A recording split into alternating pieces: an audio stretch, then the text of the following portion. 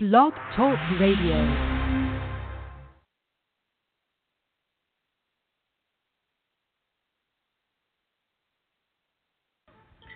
Soulvox Radio presents Evolve with your host, Robin White Turtle Lysne. Hi, this is Robin White Turtle Lysne. The show is Evolve, and my special guest today is Dave Markowitz. And Dave has worked with thousands of highly sensitive people. He's an intuitive healing facilitator, guide, and best-selling author. And he shows you how to transform illness into vitality and confusion into clarity. He's lectured with Deepak Chopra and Gary Null, and he's written 3 books: Healing with Source, Self-Care for the Self-Aware, A Guide for Highly Sensitive People, Empaths, Intuitives, and Healers. And his newest book, which we're going to be talking about today, is called Empathopedia, and it's a guide for people that have high sensitivities. So welcome, Dave. It's great to have you on my show. Thank you. It's great to be here. Yeah. So I know that our listeners are wondering how you came about writing such a book from your own personal story. So if you could tell us a little bit about that, that would be great. Sure. Well, it all started when I was doing more traditional medical intuition, although that might be an oxymoron to some, traditional and medical intuition, and energy healing work. And when I moved out to Portland, I didn't really know anyone, and a friend of mine, someone that I did meet briefly, said, "Would you like to go to a friend's birthday party?" And I didn't realize, I said yes, because I didn't know anyone. I figured it would be a good opportunity to meet people. And I didn't realize till I got there that it was one of those party bus tours. I can imagine many of the people listening right now just kind of rolled their eyes and said, "Not for me." Well, that was not for me either. And I didn't drink any alcohol. I hadn't drank in a very long time, and I was fine with that, and just had water the entire evening. And at the end of the evening, I felt as drunk as I'd ever been. And it hit me in a unusually, usually, alcohol can kind of muddle the senses, and in that case, I was more acutely aware of what everyone had been telling me, and I'd been denying for so long, which is that I'm an empath. So many people had mentioned that. Someone just came up to me out of nowhere and said, "You're an empath?" And I just said, "Yeah, I've heard that," but I didn't really want to own the label for whatever reason. And that was the experience that really, in the taxi on the way home, I said, "Oh, this is what it means to be an empath, that you can get drunk without drinking." Right. Just picking up on enough vibes from enough people over enough period of time. And what happened was, starting the very next day, I started getting a lot of people who, when I did the reading, I would say something like, "Wow, okay, so this is, repressed energy. This might be grief or anger," and that's kind of understood in most of the metaphysical circles. But then I was hearing something a little bit different, which was, "Oh, and it's your father's," or "Oh, and it's that of the collective." And it began this pretty much a pretty huge shift in my clientele, where I attracted nothing but empaths for the next 7 years. So the universe had a message for Dave, and I was finally listening, and I had to figure out how I could help these people. It was a very different set of circumstances. And fortunately, being an intuitive, as you know, we don't have to know things. We just listen. And if we listen well, we can help others. And that was a beautiful thing. So I was able to intuit how to help these people, manage incoming energies, and heal the things that have been absorbed already. And it became so common, or so many things were shared by so many of those people, that it could not be a coincidence. And then, of course, having a book under the belt already and really just loving writing, then came the message, "You need to write about this." And I did. And that book, Self-Care for the Self-Aware, was on Amazon's bestseller list for 41 consecutive months. A lot of great reviews, a couple of silly reviews, but I think most people can tell who the trolls are and who are not. Yeah. And then it came time to write the next one because I had learned so much since that first book was written.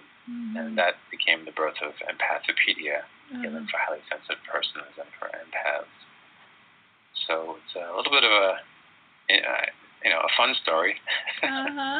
People ask me, do you go out now to bars to get that high again? I said, no, I really don't. I don't miss that feeling. But it's nice to know that if I wanted to get drunk, I could do so without affecting my liver. Yeah. And probably saving a lot of money in the process as well. But it just doesn't really appeal to me. So. Yeah.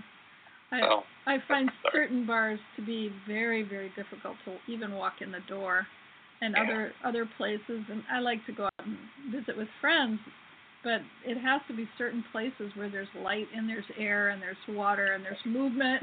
There's not a lot of heavy energy, Right. Yeah. And the bars, to me, as you're indicating, just to jump into that a little bit with more detail, a lot of times people are drinking to forget their problems. And I don't want to blanket, sugarcoat or anything like that. It's just what I experienced in my time.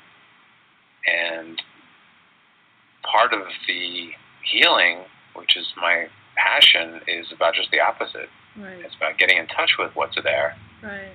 On deep visceral levels as opposed to trying to bury it. So I just don't really find a lot of fun being in those environments. And if some people enjoy it, so be it. But most people that I've been working with over the last 7 years or so have resonated with the term highly sensitive or empathic. Stay away from bars, like you said, go to healthier, maybe not the healthiest, but healthier restaurants with light and windows and that kind of thing. So, or parks, or just get-togethers where it's not that heavy energy. Right. Yeah. So anyone listening, you're not alone. Okay? You're talking to people here who have probably been avoiding bars for a long time, potentially after having some fair amount of time in them. But we don't need to go into that part. Well, I find also not to belay this whole thing about bars, but I find too as a medium that I often pick up on other energies that are trying to communicate with the people that are there, especially if they're in grief. Sometimes they have entities or energies or beings or disenfranchised parts of themselves that are hanging out at the bar with them. And I can see them and feel them, and it's very uncomfortable sometimes because they're not in the best shape. So I try to avoid that. So, as much as you might want to walk up to someone and say, "Do you know this is what's happening?" I probably have learned not to do that. Yeah, no, I'm not the Long Island psychic. I don't do that. I don't. I have a very strong boundary about that. People have to come to me. So tell us about your book, The Empathopedia, because I feel like I read it last night, and I just was so impressed with how you're kind of looking at what is an empath and kind of breaking it down. You have a great example about the hands, which I thought was so insightful. So can you talk about that a little, just how you break down what an empath is? Sure. I sense into the question, and it's interesting that it's one of the questions that I don't answer on my website. Because I found most people that find me already have an idea that they're highly sensitive or empathic. But empathic people tend to not just pick up and feel what's going on with others, but even embody it. And for some, I know that sounds ridiculous, but there is science that is proving this. This is possible now. So, and there's basically what I called in the book a skilled empath versus an unskilled. In retrospect, probably should have been called trained versus untrained. But we don't need to mince words too much. So the idea is to train people from being the unskilled or untrained to knowing how to work with the gift, because when used well, empathy is a tremendous gift. It really allows us to connect with other people on a very deep level. Mm-hmm. And I think ultimately that's what everyone really wants anyway. Yeah.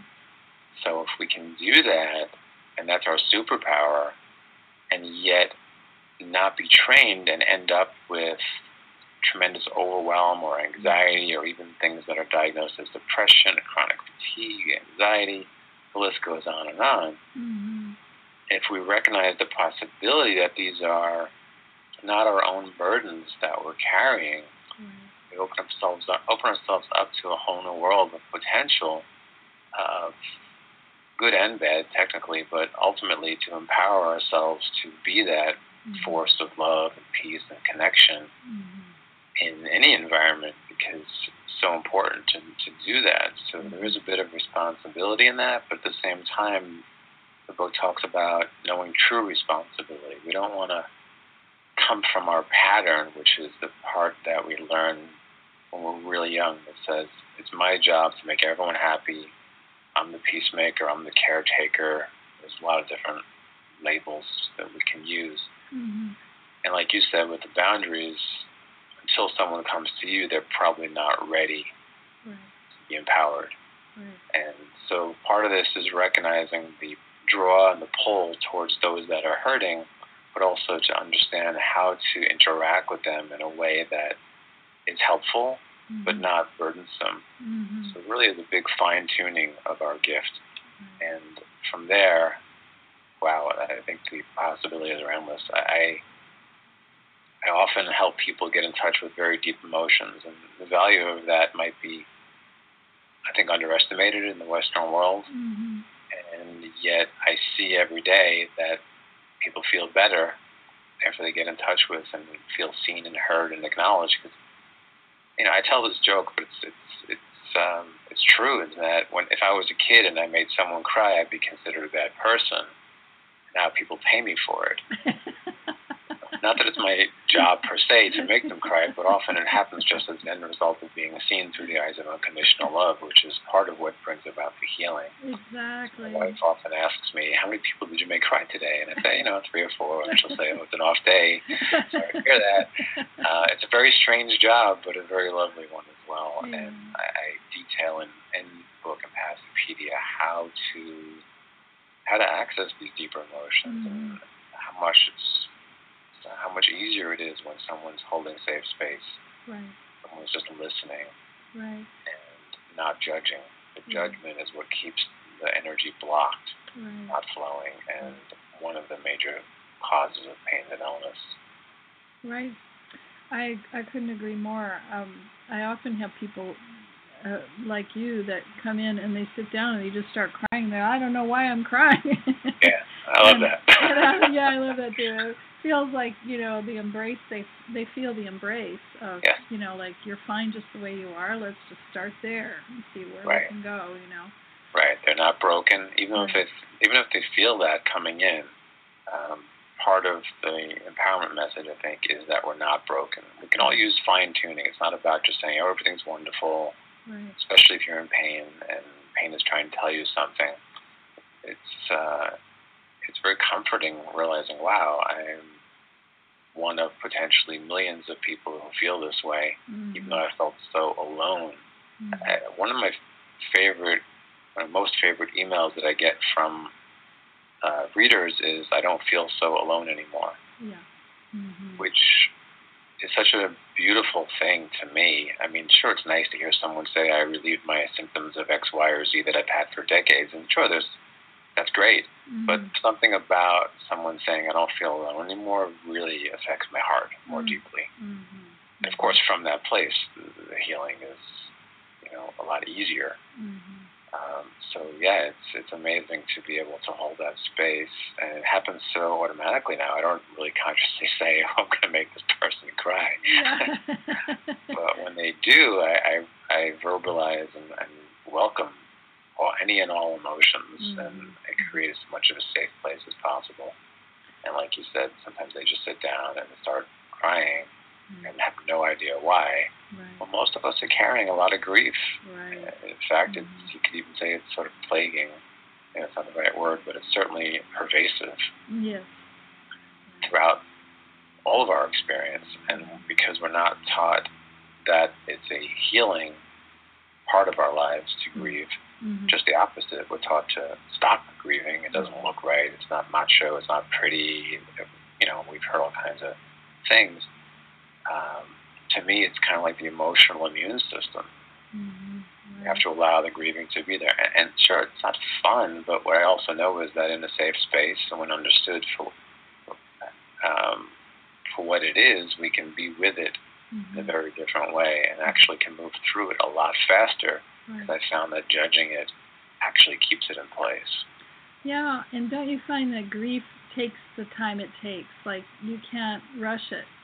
For some people that have lost people, it takes years and decades, and to get to a point where they can remember them without crying or, feeling sad when they talk about them. And other people, they're kind of move through things more quickly, or they've really did a lot of pre-grieving before the person died. Sure. So it's all so different, and I know it is in my own experience as well as with clients. Just depends on the relationship and the love you had with the person and how complete you felt. And there's just so many factors. There's so many factors, absolutely. It drives me crazy when I hear from my clients, my partner or whatever says I should be done grieving my parents' death by now. Even if it's like weeks, months, or years, And what I found is that's because other people don't know what to do. They feel like other people feel like they need to fix our client's grief, and they can't. Right. So it's their disempowerment and their inability to hold space that's coming up for healing, if anything. Yeah. Not always what it seems. Yeah. Well, we're going to take a little break, and we'll come back, and we're going to continue talking about the Empathopedia for highly sensitive people and empaths. And we'll be right back. We're talking with Dave Markowitz, and this is Robin White Turtle Lysne, and the show is Evolve. Evolve, nurturing the new in consciousness, the arts, and culture, with your host, Robin White Turtle Lysne. Evolve brings you people and ideas on the cutting edge of change, opening the shells of the past to move our culture into the now. We are all in great need of sustainable ideas for change. Evolve brings you the wise, the foolish, and the heart-based to help us meet the challenges of our times. Join us the third Thursday of the month at 2 p.m. Pacific Time for Evolve. Hi, thanks for listening to the show. This is Robin White Turtle Lysne. I wanted to let you know what else I do in the world besides this radio show. I'm an energy medicine practitioner, intuitive, psychic, and medium. I work privately out of my home in Capitola, California, but I work across the country by phone or by FaceTime. I also work out of East West Bookshop. I'm there usually on Fridays. I also have books. My first book was Dancing Up the Moon. The second was Sacred Living, and both of those were by Kenori Press. They're currently out of print, but I have a lot of newer books, Heart Path Handbook, 2 poetry books, Poems for the Lost Deer, and my newest is called Mosaic, New and Collected Poems. All of my work focuses on cultural change and how we can change within ourselves, whether or not it's my personal changes as reflected in poetry, or whether it's cultural change that's occurring on a larger scale. My books, Heart Path and Heart Path Handbook, focus on self-love, and I often teach people how to love themselves, the discordant parts that we all have. I'm also a visual artist, and you can see my artwork on my websites. The first is www.thecenterforthesoul.com, S-O-U-L, and the other is bluebonebooks.com. And now we'll go back to the show. This is Robin White Turtle Lysne. The show is Evolve, and I'm back with Dave Markowitz. And he is an intuitive healing facilitator, guide, and best-selling author. And we're talking about his book, The Empathopedia for Highly Sensitive People and Empaths. And we've just talked a little bit about what happens with empaths, but I'd like to find out more, Dave. And people can find you. Where can they find you? They can find you on your website. Do you have a couple websites? It all kind of points to the same one, which is my name, DaveMarkowitz.com. And from there, there's information, plenty of blog posts and videos, interviews, and all kinds of fun things that you can get for free there. And of course, if anyone has interest in sessions, there's a frequently asked questions and information on how to schedule, where and when. And it's often done by phone and Skype, or Skype, and also in person in Portland. I also do travel, so all that information is on the website, usually a few months in advance of where I'm going to be, and mostly on the West Coast, up and down, but occasionally East Coast as well. Great. So in your Empathopedia, you give kind of instructions and first identifying factors of what an empath is, and then you give kind of support. And so can you talk a little bit more about the support piece and how you help people with their sensitivity? Well, the book is broken up into a few sections. There's the prevention of taking on other people's energy, which can lead to pain and illness.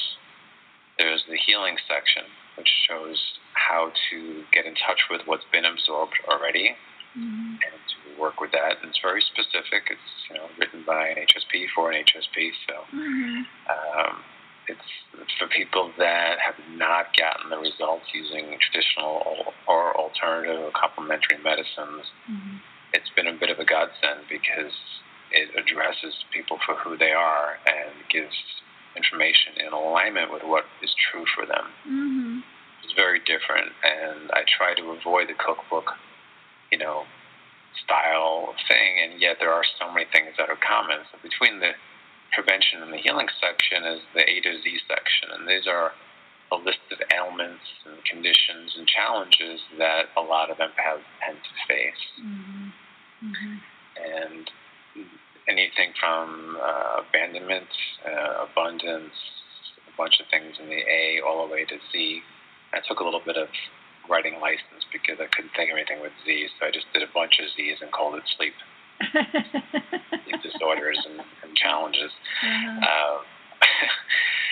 And to me, that's the favorite part of the book to me. I mean, because people need to understand, A, they're not alone, we mentioned that, but also that there is hope for things that we've been told are hopeless. Right. I don't believe that we're victims unless we kind of choose that, even if it's unconscious choice. And this is not in any way, shape, or form a put down of Western medicine or anything else that people are doing. I like to believe we all complement each other.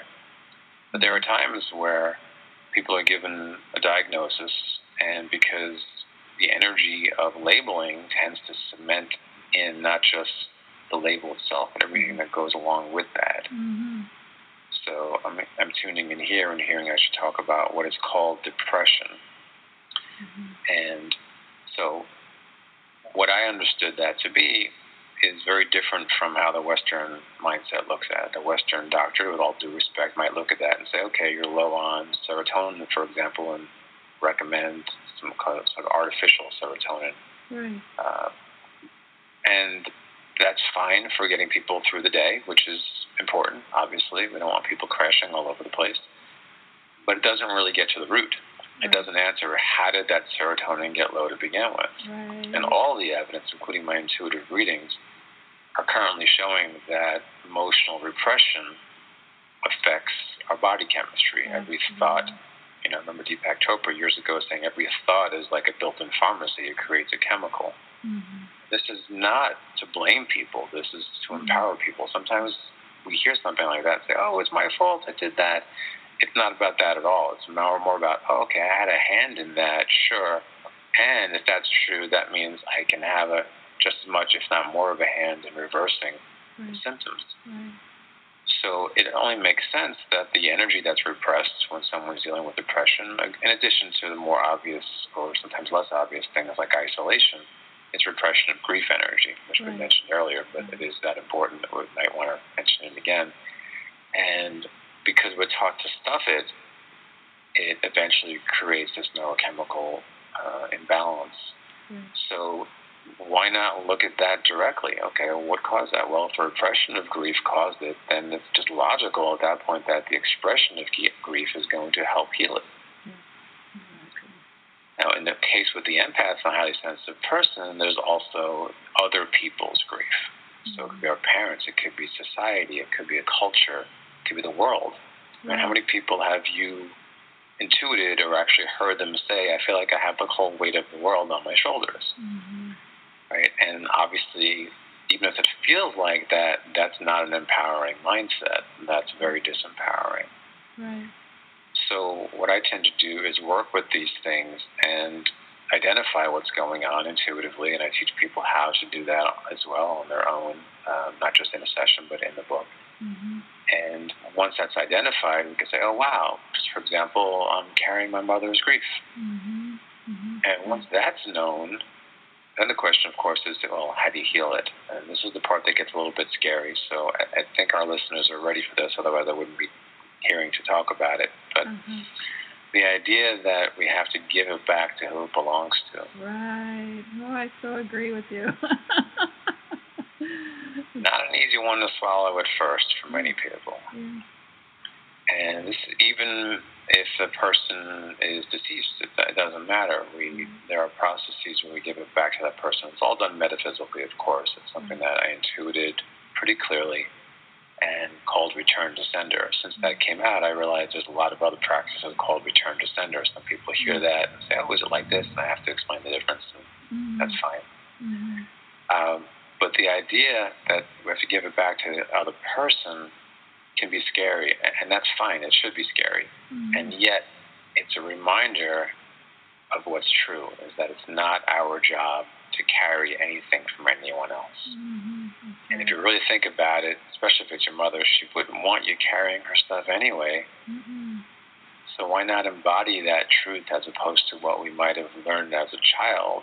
It could be something very simple like, oh, a father, for example, saying, your mother's not feeling well today, go make her feel better. Right? And as a kid, of course, you're like, okay, yay, I get a chance to. So we might act silly, we might act funny, we might do certain things, but the being, which is something that is very interesting in that being empathic, even at such a very young age, and then part of us picks up that this is actually helping. So now our ego is forming itself as the helper, which unfortunately includes helping in this disempowering way. So it starts out being good intentioned. It's very loving and kind, even if it's done subconsciously, which often happens. And we think it's a win-win until years later we get diagnosed with depression or something else. We realize it's actually been a lose-lose. So I help people embody that reality, to recognize your old pattern is probably in control, and it's okay, and it's not wrong, and it's not bad, but I invite in the higher truth. And when we embody that higher truth, that we're really not responsible for anyone else's thoughts, feelings, emotions, and experiences, it makes the healing, the giving back of the energy to the other person or persons a lot easier. Right. And I've had people who have been struggling with that diagnosis, for example, some for decades, who feel better in just a few sessions because we're really getting to the root of it. Right. And as you know, that's so key. Without that root awareness, we're just popping pills or getting drunk or distracting, whether it's Facebook or even work or relationships. Everything's a distraction, ultimately, if you really break it down. Everything can be a distraction at that. And those are not, just by nature, a distraction is not going to help you heal. Right. I find a lot of people, and see if this resonates with you, I'm sure it does, but a lot of people take on examples like their parents or people they admire as kind of inner parents, and they act from that particular person rather than their own self.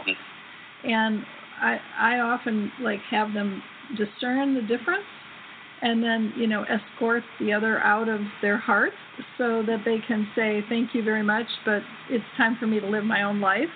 Right. And that is a really powerful thing for them to own who they are finally. They're both their masculine, their feminine, their high self, their child, whatever the components are. And it really makes a huge difference in healing to have themselves hear authentically and then moving from Absolutely. that. So yeah, which for many is very scary because a lot of us, I do say us very specifically, a lot of us have these old belief systems and they basically run our lives. Mm-hmm. And they're not always our own belief systems. They're from parents, society, cultures, etc.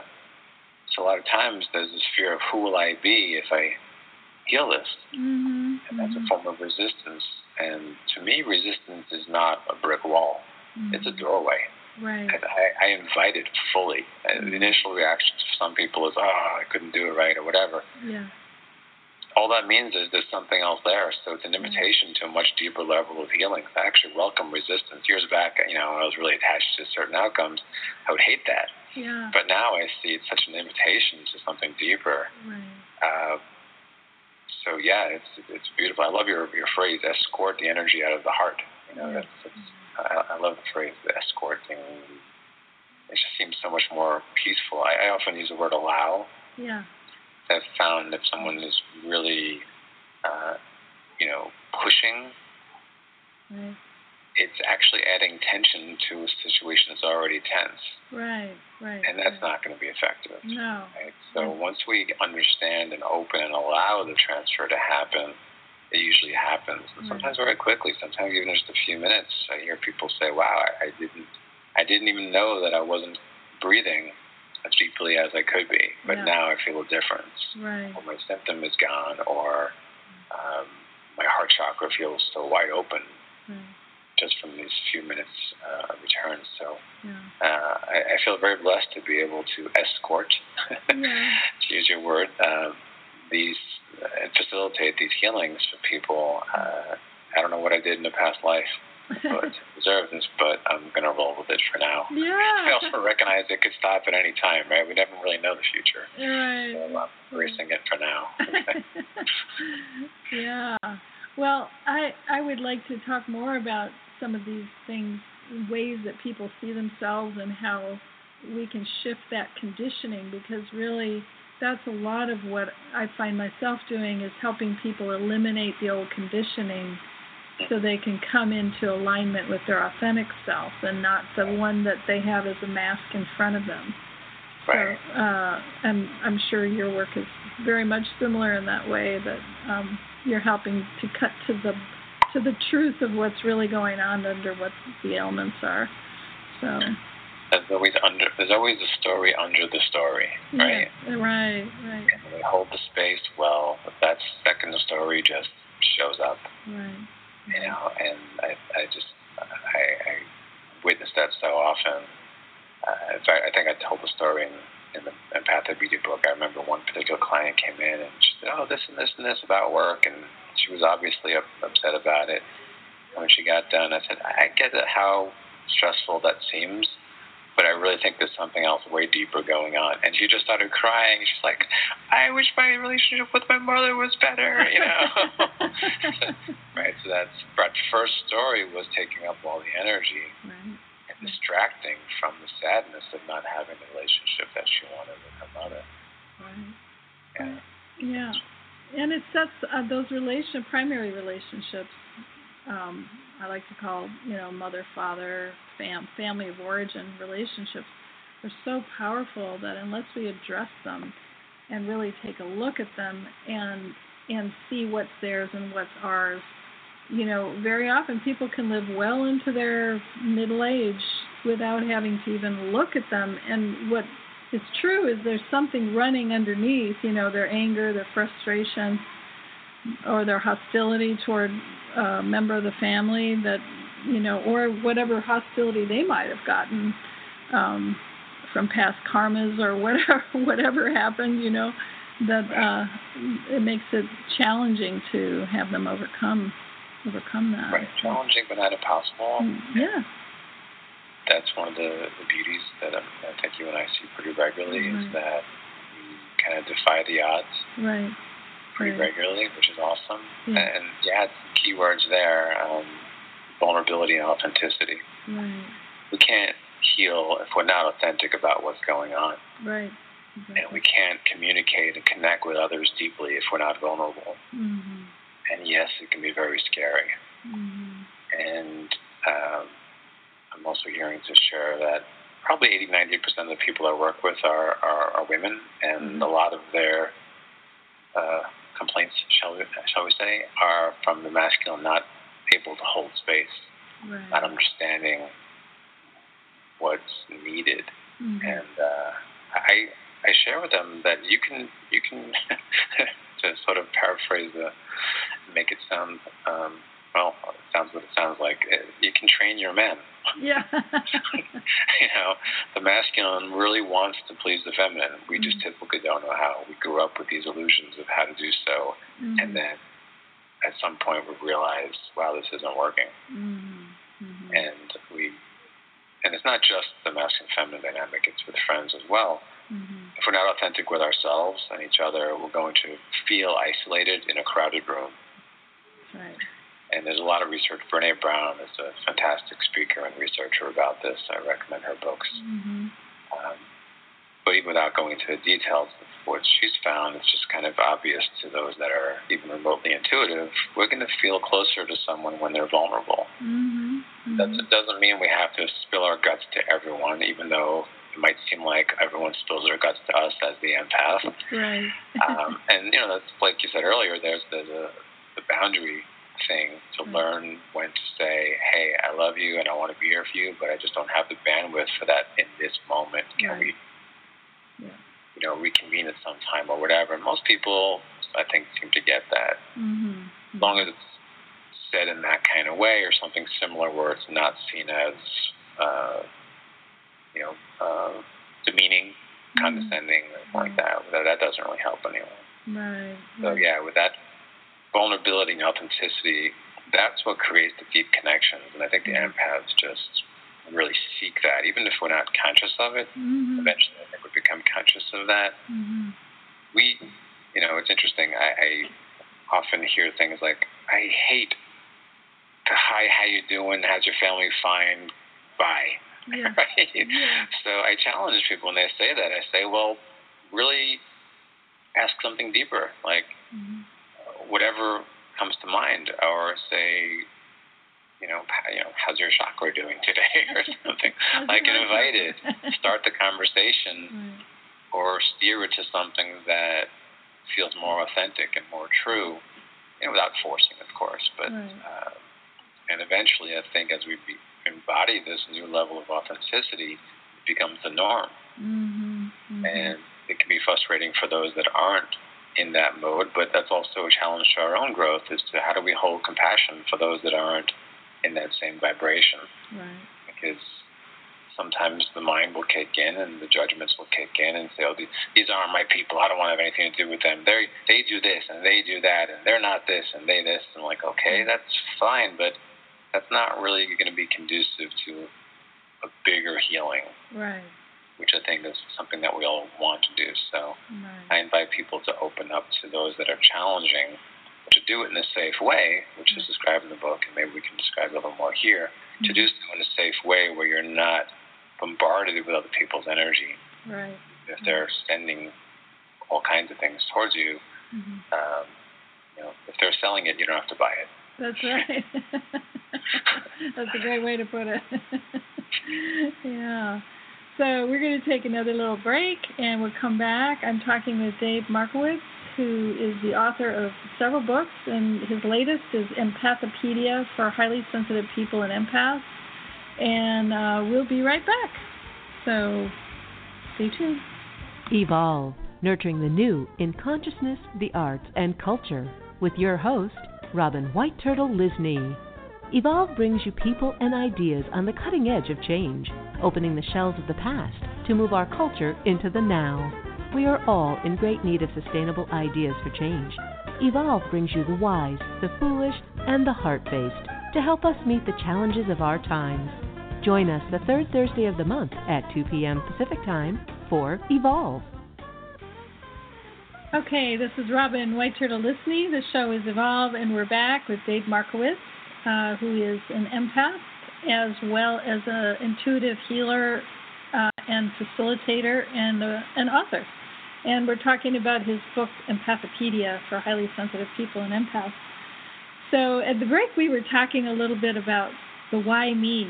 That it's easy to get into as an empath because you're sensitive and other people aren't, and you're dealing with stuff on a level that is way bigger than it's broader. Let me put it that way. Sometimes it's broader. So how do you, I know you addressed this in your book. Can you talk a little bit about that?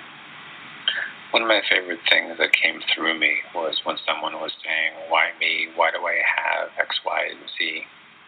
And what came out of me was something to the effect of, are you kidding? Considering your level of sensitivity, you might want to ask, why not you? As opposed to why you. Oh, that's great. I love that. and if you really think about, if someone is taking on the energies of potentially a whole family, just an example, how could they not feel anxious?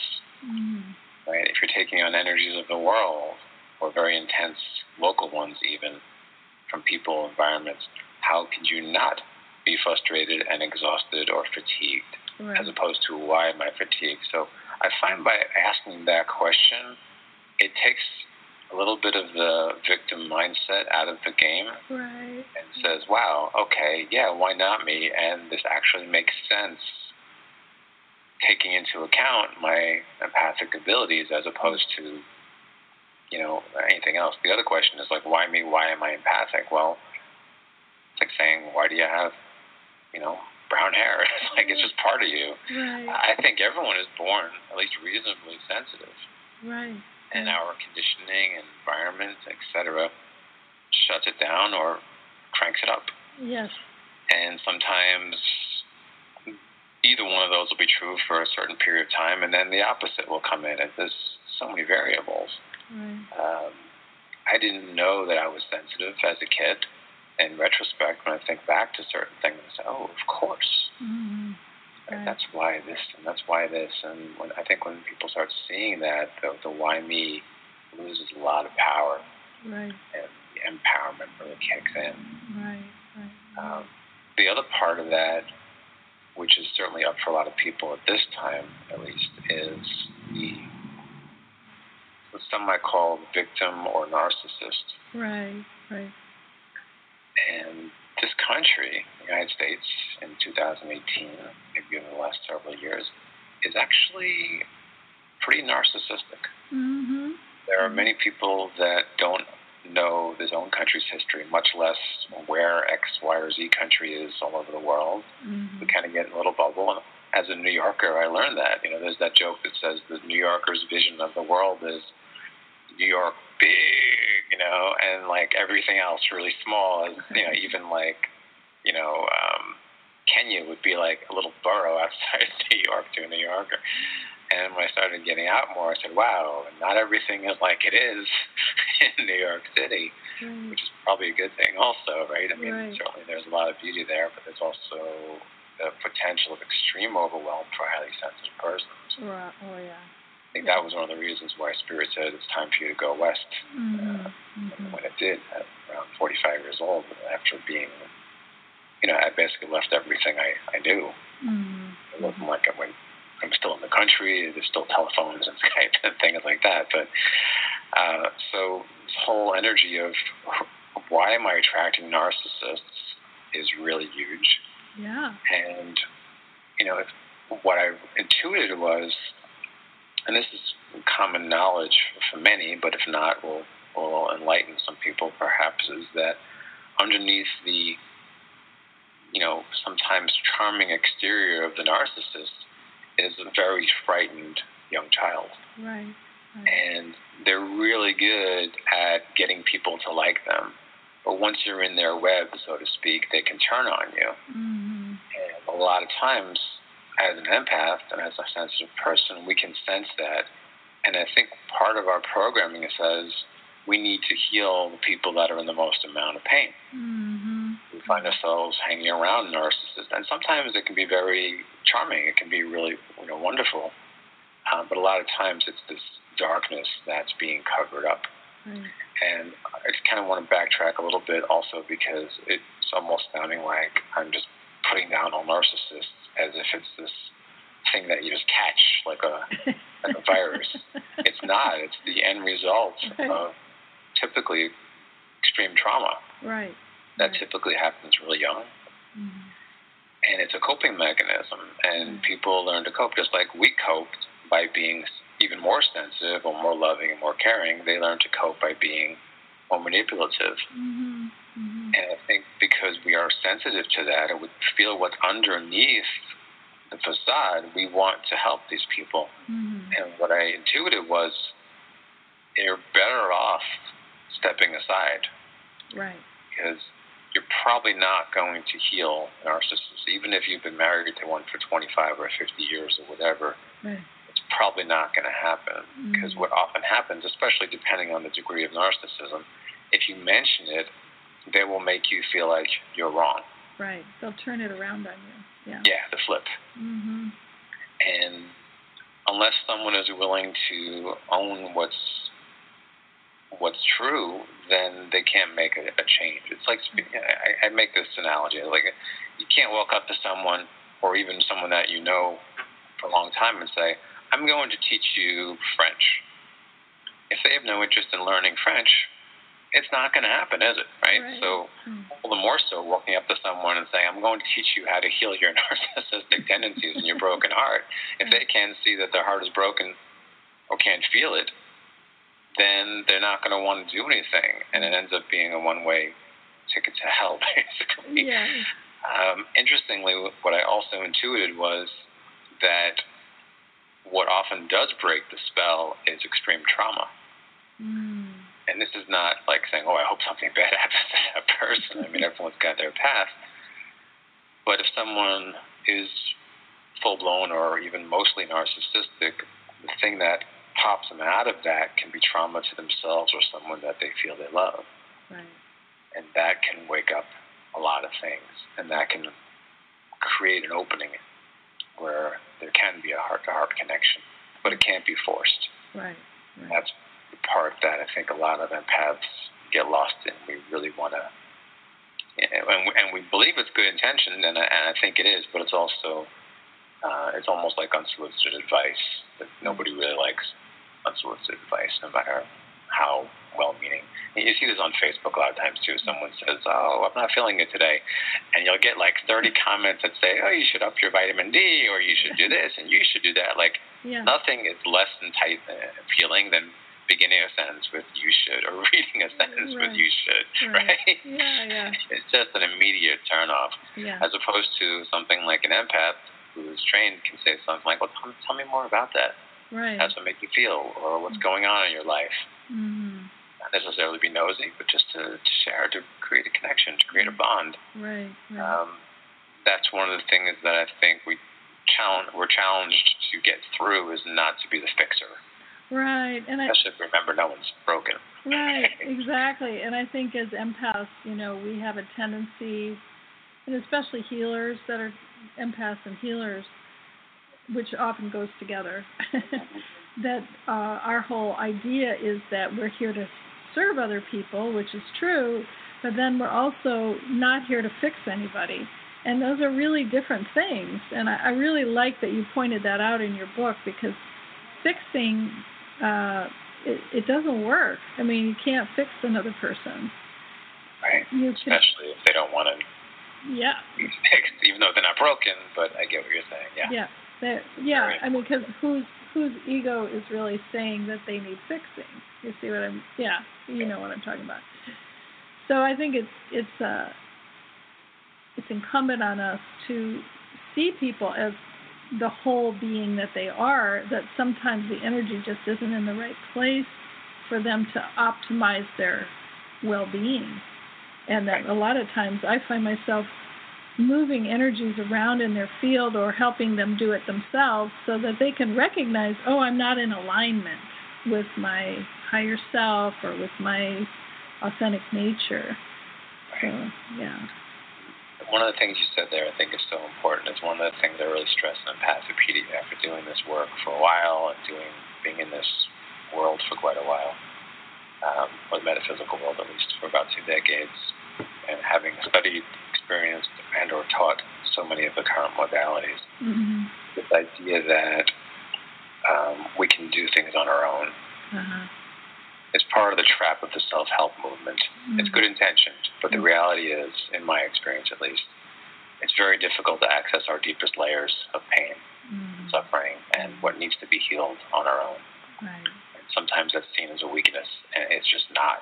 I still remember when I first started getting into this, I met someone who was like a world-known medical intuitive, and she reached out to me for help.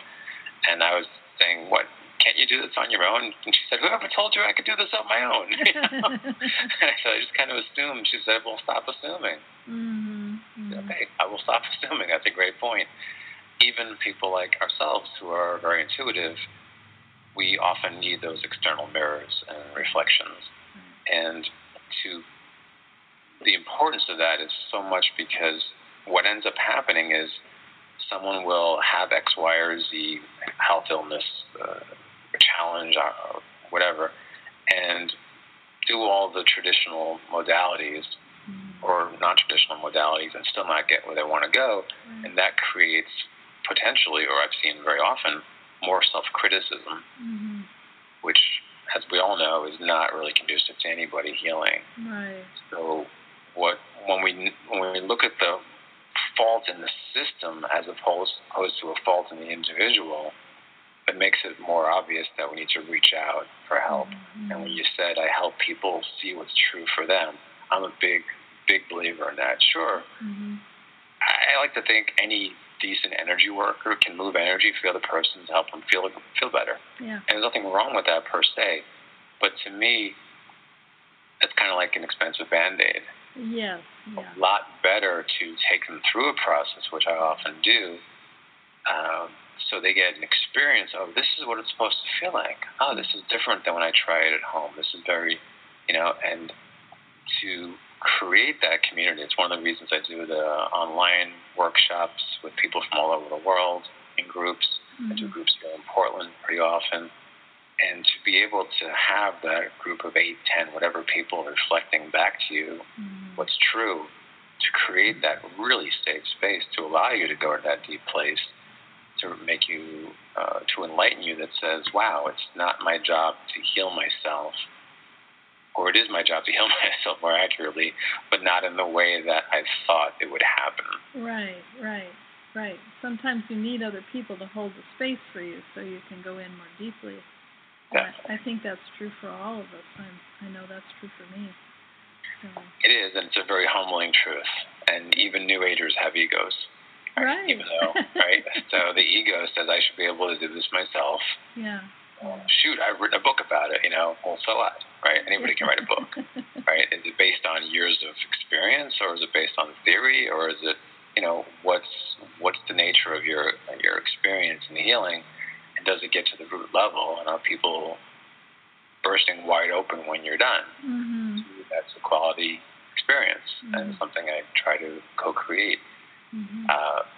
So one of the big differences in the Empathopedia book versus Self-Care for the Self-Aware is that point right there. And it's kind of ironic.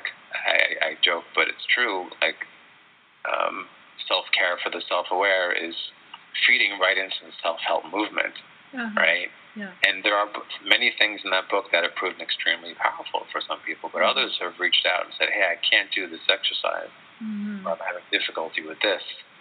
Something's wrong with me. Right. Some might say something's wrong with the book and burn it in the firewood or something.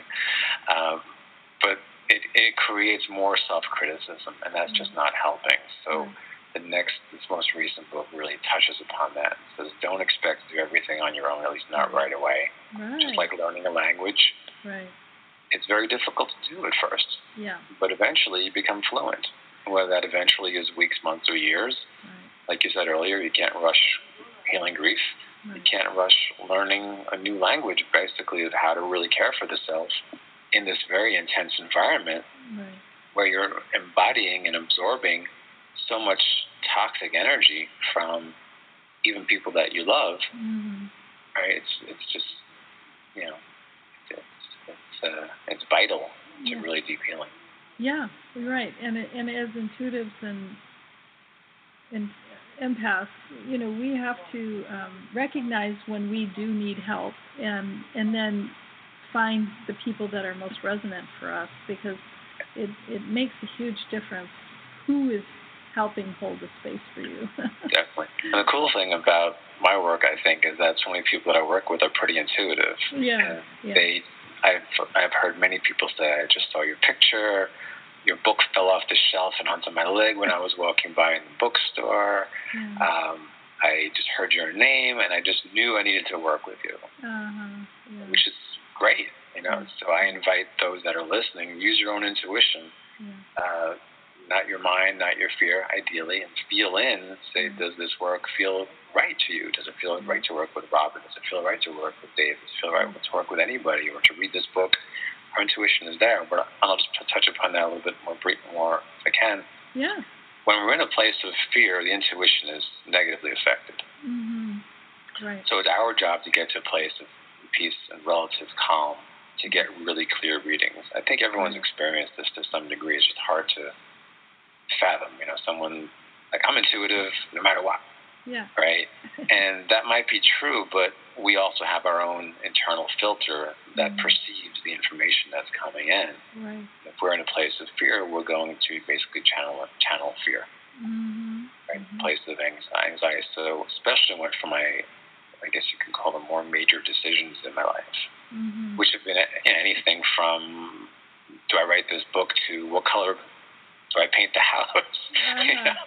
This information comes naturally, organically, and easily when I create space for it to happen, as opposed to pushing and pushing and pushing. That tends to push the information away. It creates more tension, more friction, and again, can really color. So for those that are listening, I invite you to really, take some breaths, do a little qigong, walk around the block, walk in the park, whatever it takes to get you out of that fear brain. There's a lot of research on this now that is very specific. When the fear brain is ignited, when the amygdala in general, the emotional brain is on fire, the cerebral cortex, the rational brain, is just not online. Right. It's minimized greatly. So you really can't make rational and logical and effective choices when you're in that fear. And another thing that's brought up in the book is the media now is really pushing fear. Oh, yeah, it loves it, doesn't it? Loves it. And part of it is the awareness that says our mind wants, to paraphrase Pema Chodron, our mind wants security in an inherently insecure world. Right. And while the media might not use that exact phrase, they know the more they keep you in fear, the more that you watch. Right. And that's their goal. They just want you to watch. Right. So they, someone said today that they stopped watching a particular network because it was repeating the exact same story with different pundits over and over and over. And he finally realized, okay, I get it. Okay, I can turn it off now. Yeah. But the mind says, okay, what do I do now? Right. How do I heal this fear? Or maybe not even that, but how do I maintain some semblance of security? Right. And it's not that way. Right. So we need to recognize these things and work with what's true. Work with our gifts. Use your intuitive gifts to intuit what color to paint your house, or who to work with, or what book to read. And sometimes they just show up, like I said earlier, like the book just falls off the shelf, just smack in the head or whatever. That's a sign. Yeah. Right? That's a sign to read that book. Yeah. And unless there's an author nearby with a string on the book and making it fall on people, it's probably a good idea to read the book.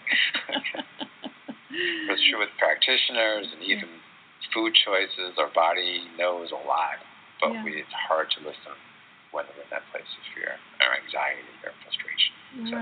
Right. And it really, fear is the opposite of who we are, because if we're really getting to our authentic nature, we are made of love. We are love. We are that. And so to operate out of fear is really operating out of the false self, which is the one that's, terrified most of the time. So. And you said earlier, and I totally concur in my experiences, that to heal that fear, to heal the pains and illness that are blocking, actually leaves you with much more connection to your truth. Yes, yes. And from there, life is relatively easy. Yeah. I think the challenge is to get there. Yeah, the healing our fear, to me, is a huge piece of what we're all here to do.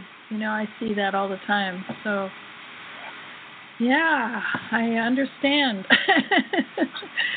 You just said something about diet, and I wanted to kind of talk a little bit about that. Do you find that certain diets are more compatible with intuitive people, especially those that are empaths, to strengthen their core a little more, or to strengthen their bodies? I do, and although I'm not a registered nutritionist or dietitian, I'll put it in words that our listeners are going to appreciate. It's not just what you eat, but how you're eating it. Mm-hmm. You want to eat in a relatively calm environment if possible. Not always easy around like families or out at restaurants, but do what you can. And as far as what to eat, well, just like being around a toxic person is going to feel worse than being around someone who's in their heart. Yeah. There are foods that are lower vibration and foods that are higher vibration. Right. And it's really common sense if you step back and look at it, but unfortunately we're not taught to do these things. We're just kind of taught to listen to what X, Y, or Z expert says about diet. Unfortunately, there's how many hundreds, if not thousands or more diets or plans or whatever are out there. We don't need to name them all. But what I found for an empath especially is to recognize where is this vibrating and how is it vibrating. Right. And, a real obvious thing, an organic carrot is going to vibrate much higher than a cooked piece of animal flesh that most likely was tortured in some way, shape, or form. And most likely fed antibiotics or unnatural foods for that particular animal. And we're taking in those stress hormones. And it's very important to be conscious of that, to recognize that, what we ingest becomes part of us. Yeah. And how we digest it has a lot to do with our mindset, which I touched upon a little bit earlier. If we're rushing, how can we digest well? Right. If we're stress eating, we're not going to digest well. Right. And it's a lot more complex than just eat carbs, just eat protein, right, based on your blood type or whatever it is. And there is so much new research about the gut having practically its own immune system or own nervous system, more accurately. Right. That to ignore this is it's folly. Yes. I agree. So I'm vegan. I minimize gluten whenever possible. I don't expect the world to go vegan overnight. People are pretty attached to their things. But once I realized this, it made so much sense. How could I not follow it at that point? And there are many people that I coach through this that heal diet-related or digestion or nutritional issues with this more higher vibration diet.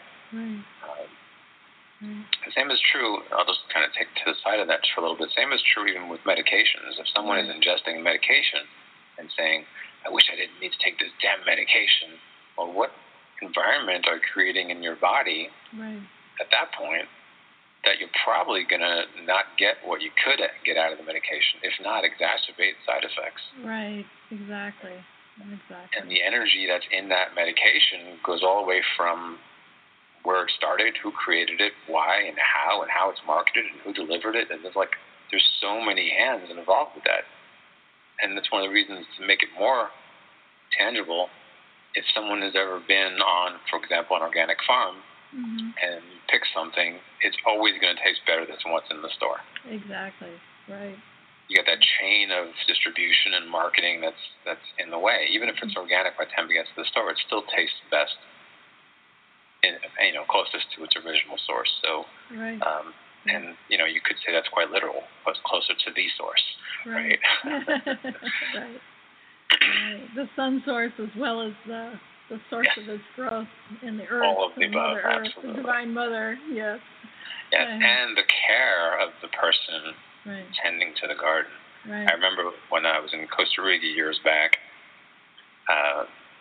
it was at this eco community, and the guy running the garden reached down and he pulled out this little green thing, and he said, "Here, have some." And me being a New Yorker, I was like, "You got to be kidding me!" That just came from the ground. And everyone else started doing it, so I tuned in intuitively, and I heard, "Oh, okay, I can do this." And I take a bite, and I said, "Wow, this tastes just like mustard." He said, "It is mustard." I said, "Wait, I didn't know that mustard came from a plant." I just used to seeing the yellow. I mean, this is just how detached I had been from my food. Right. And eventually realized, wow, there's something to this. So I go with vibration when I eat. Right. And that's a great way to think about it. Because organic versus inorganic, or versus processed food, there's just no vibrational. It's like light years apart. Literally. The more processing, the worse it's going to be for you. And then there are some foods that really aren't even foods, that we just ingest from the candy machine. Right.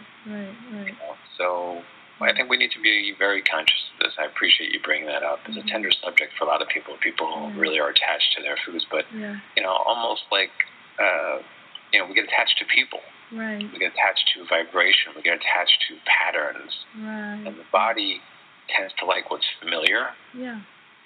Or the ego certainly likes what's familiar, even if it's not helpful. Right. So the challenge of replacing replacing what's familiar with sometimes with what is very uncomfortable, but that's where we grow. Yeah.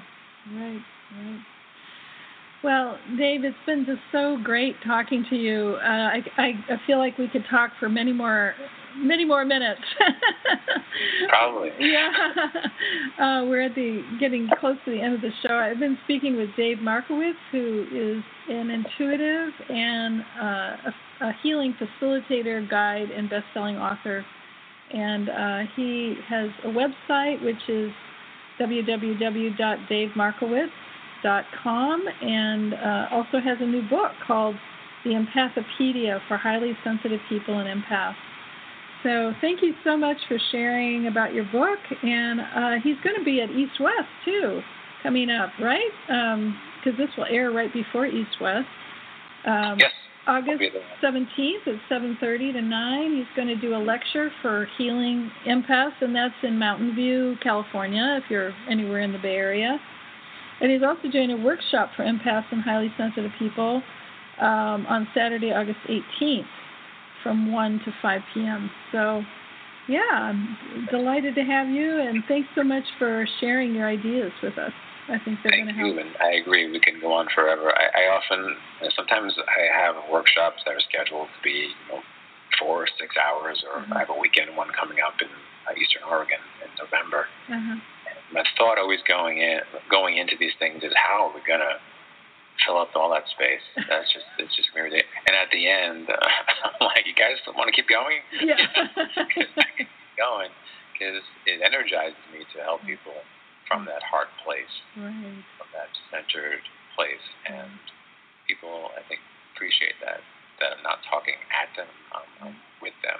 Because I'm an empath too. I know what it feels like to get overwhelmed by thoughts and emotional experiences.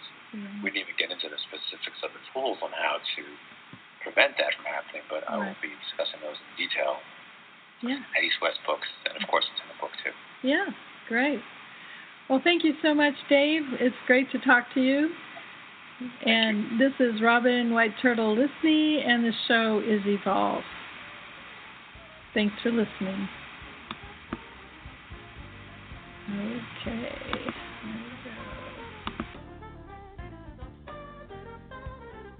Thank you for joining us. We hope you enjoyed the show. This is Deb Carosella. Please join us next time for Evolve with Robin White Turtle Lysne, Thursday afternoon at 2 p.m.